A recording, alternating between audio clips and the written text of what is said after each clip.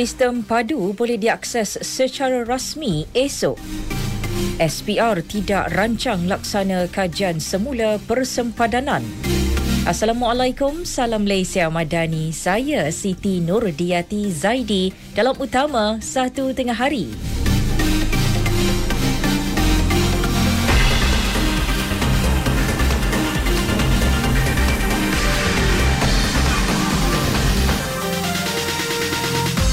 Perdana Menteri Datuk Seri Januari Ibrahim akan melancarkan sistem pangkalan data utama padu di Pusat Konvensyen Antarabangsa Putrajaya PICC esok. Majlis bermula 8.30 pagi hingga 2 petang itu melibatkan pembentangan mengenai padu oleh Ketua Perangkawan Datuk Seri Dr. Muhammad Uzair Mahidin dan forum bertajuk Memacu Peralihan Melalui Padu.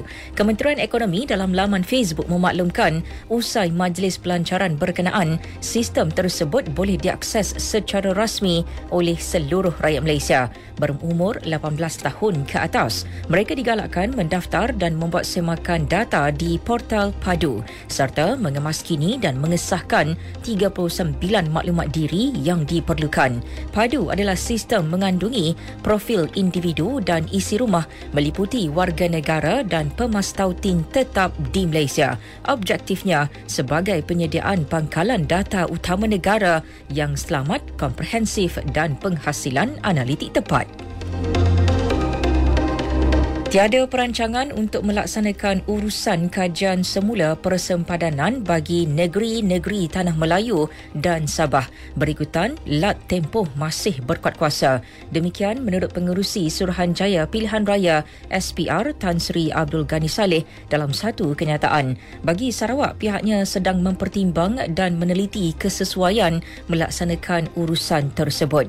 Urusan kajian semula persempadanan terhadap bahagian pilihan raya sedia ada hanya boleh dilaksanakan selepas tamat lat tempoh 8 tahun dari tarikh siapnya kajian terdahulu atau apabila terdapat pindaan ke atas komposisi bilangan keanggotaan ahli Dewan Rakyat atau Dewan Undangan Negeri. Syur kajian hanya akan dimulakan setelah SPR beri makluman kepada Yang di-Pertua Dewan Rakyat dan Perdana Menteri.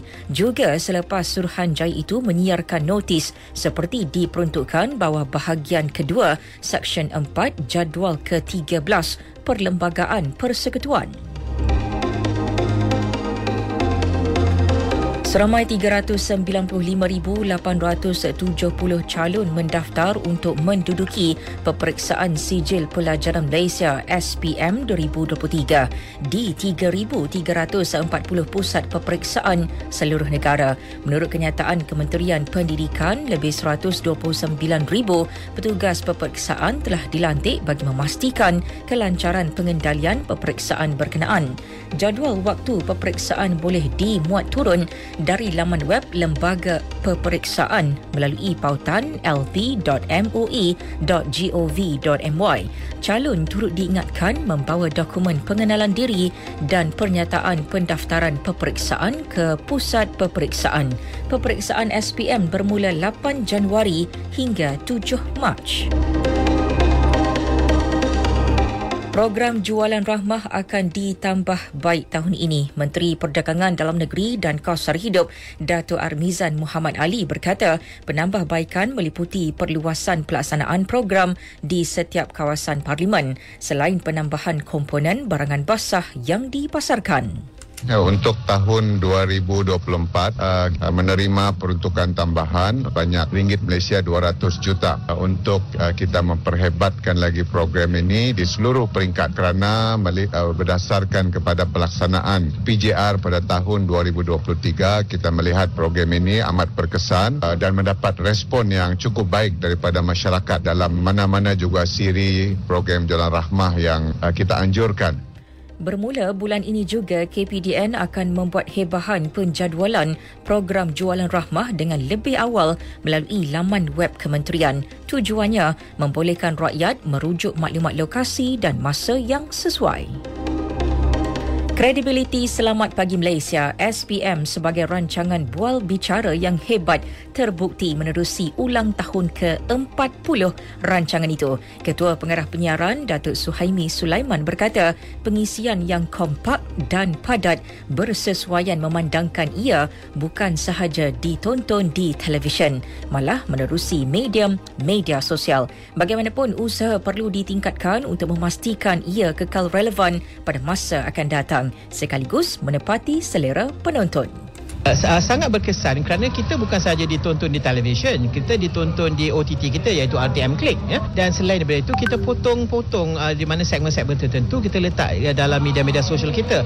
Jadi dengan cara demikian kita mendekati rakyat dan kita mendekati penonton kita dengan cara mereka mendapatkan informasi pada hari ini. Jadi kita bukan tertumpu kepada kaca TV itu semata-mata kerana kita dah berubah. Selera penonton telah berubah dan cara mereka mendapat informasi juga telah berubah. Jadi kita kena mengikut trend itu, jadi kita kena pergi di mana penonton itu ada. Datuk Suhaimi berkata demikian selepas siaran khas Selamat Pagi Malaysia di Bandar Hilir, Melaka.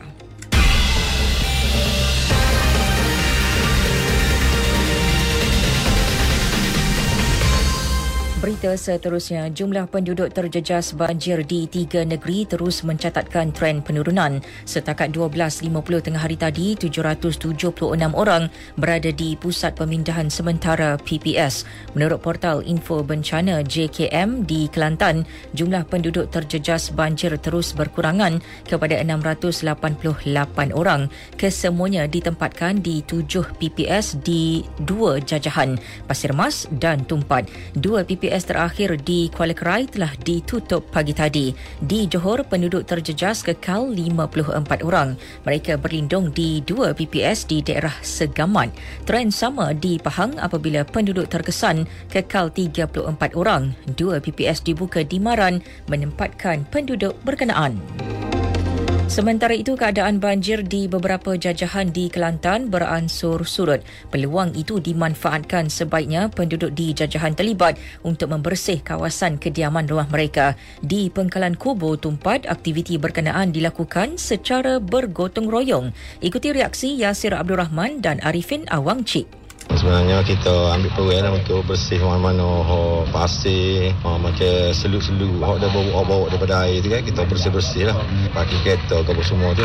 Setakat ni kerugian tu tak ada lah sebab kita daripada awal banjir nak sampai tu kita dah prepare awal-awal, kita kemah-kemah mana baris hak patut, kita akak letak tempat tinggi ke semua. Kita terpaksa cuci kawasan bina nyamuk lah je. Nyamuk dah takut COVID penyamuk pun mari.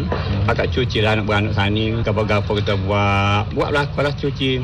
Tak mari lagi cuci sebab sini tak pernah pindah tempat kita ni. Tapi bila dah suruh terpaksa cuci lah. 569 penduduk terjejas banjir di jajahan Tumpat masih berlindung di 5 PPS.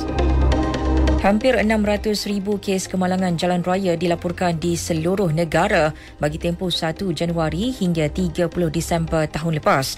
Daripada jumlah itu, 12,417 kemalangan melibatkan kematian, 2,331 kes kemalangan parah dan lebih 28,000 kemalangan ringan. Selebihnya hanya melibatkan kerosakan pada kenderaan.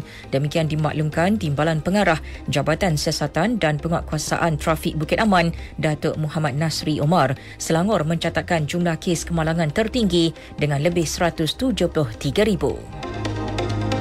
Luar negara, tentera Korea Utara diarah menggunakan kekuatan maksimum terhadap Korea Selatan dan Amerika Syarikat sekiranya kedua-dua negara itu memulakan konfrontasi ketenteraan. Arahan dikeluarkan pemimpin Korea Utara Kim Jong-un. Dalam amanat tahun baharu kepada pegawai pemerintah utama di Pyongyang, Kim mengarahkan pihak tentera memusnahkan musuh jika diprovokasi. Beliau juga menyeru angkatan bersenjata melenyapkan seluruh wilayah Korea Selatan dengan menggerakkan segala sumber termasuk kuasa nuklear sekiranya keadaan mendesak. Ini memandangkan Pyongyang tidak berhasrat mencari perdamaian dan penyatuan semula dengan Seoul. Dalam pada itu, China bersedia bekerjasama dengan Amerika Syarikat bagi mengekalkan hubungan dua hala yang memberi manfaat kepada rakyat dan negara. Kesediaan itu dinyatakan Presiden Xi Jinping bersempena ulang tahun ke-45 hubungan diplomatik Washington-Beijing. Menurut Xi, kedua-dua negara perlu mengambil tindakan praktikal bagi menggalakkan hubungan yang stabil, sihat dan mampan. Disampaikan tajuk utama sekali lagi. Sistem padu boleh diakses secara rasmi esok. SPR tidak rancang laksana kajian semula persempadanan. Sekian berita yang disunting oleh Nik Hafizul Baharudin dari Pusat Berita RTM. Ayuh meriahkan Majlis Pelancaran Pangkalan Data Utama Padu di Pusat Konvensyen Antarabangsa Putrajaya esok pukul 9 pagi. Assalamualaikum dan salam Malaysia Madani.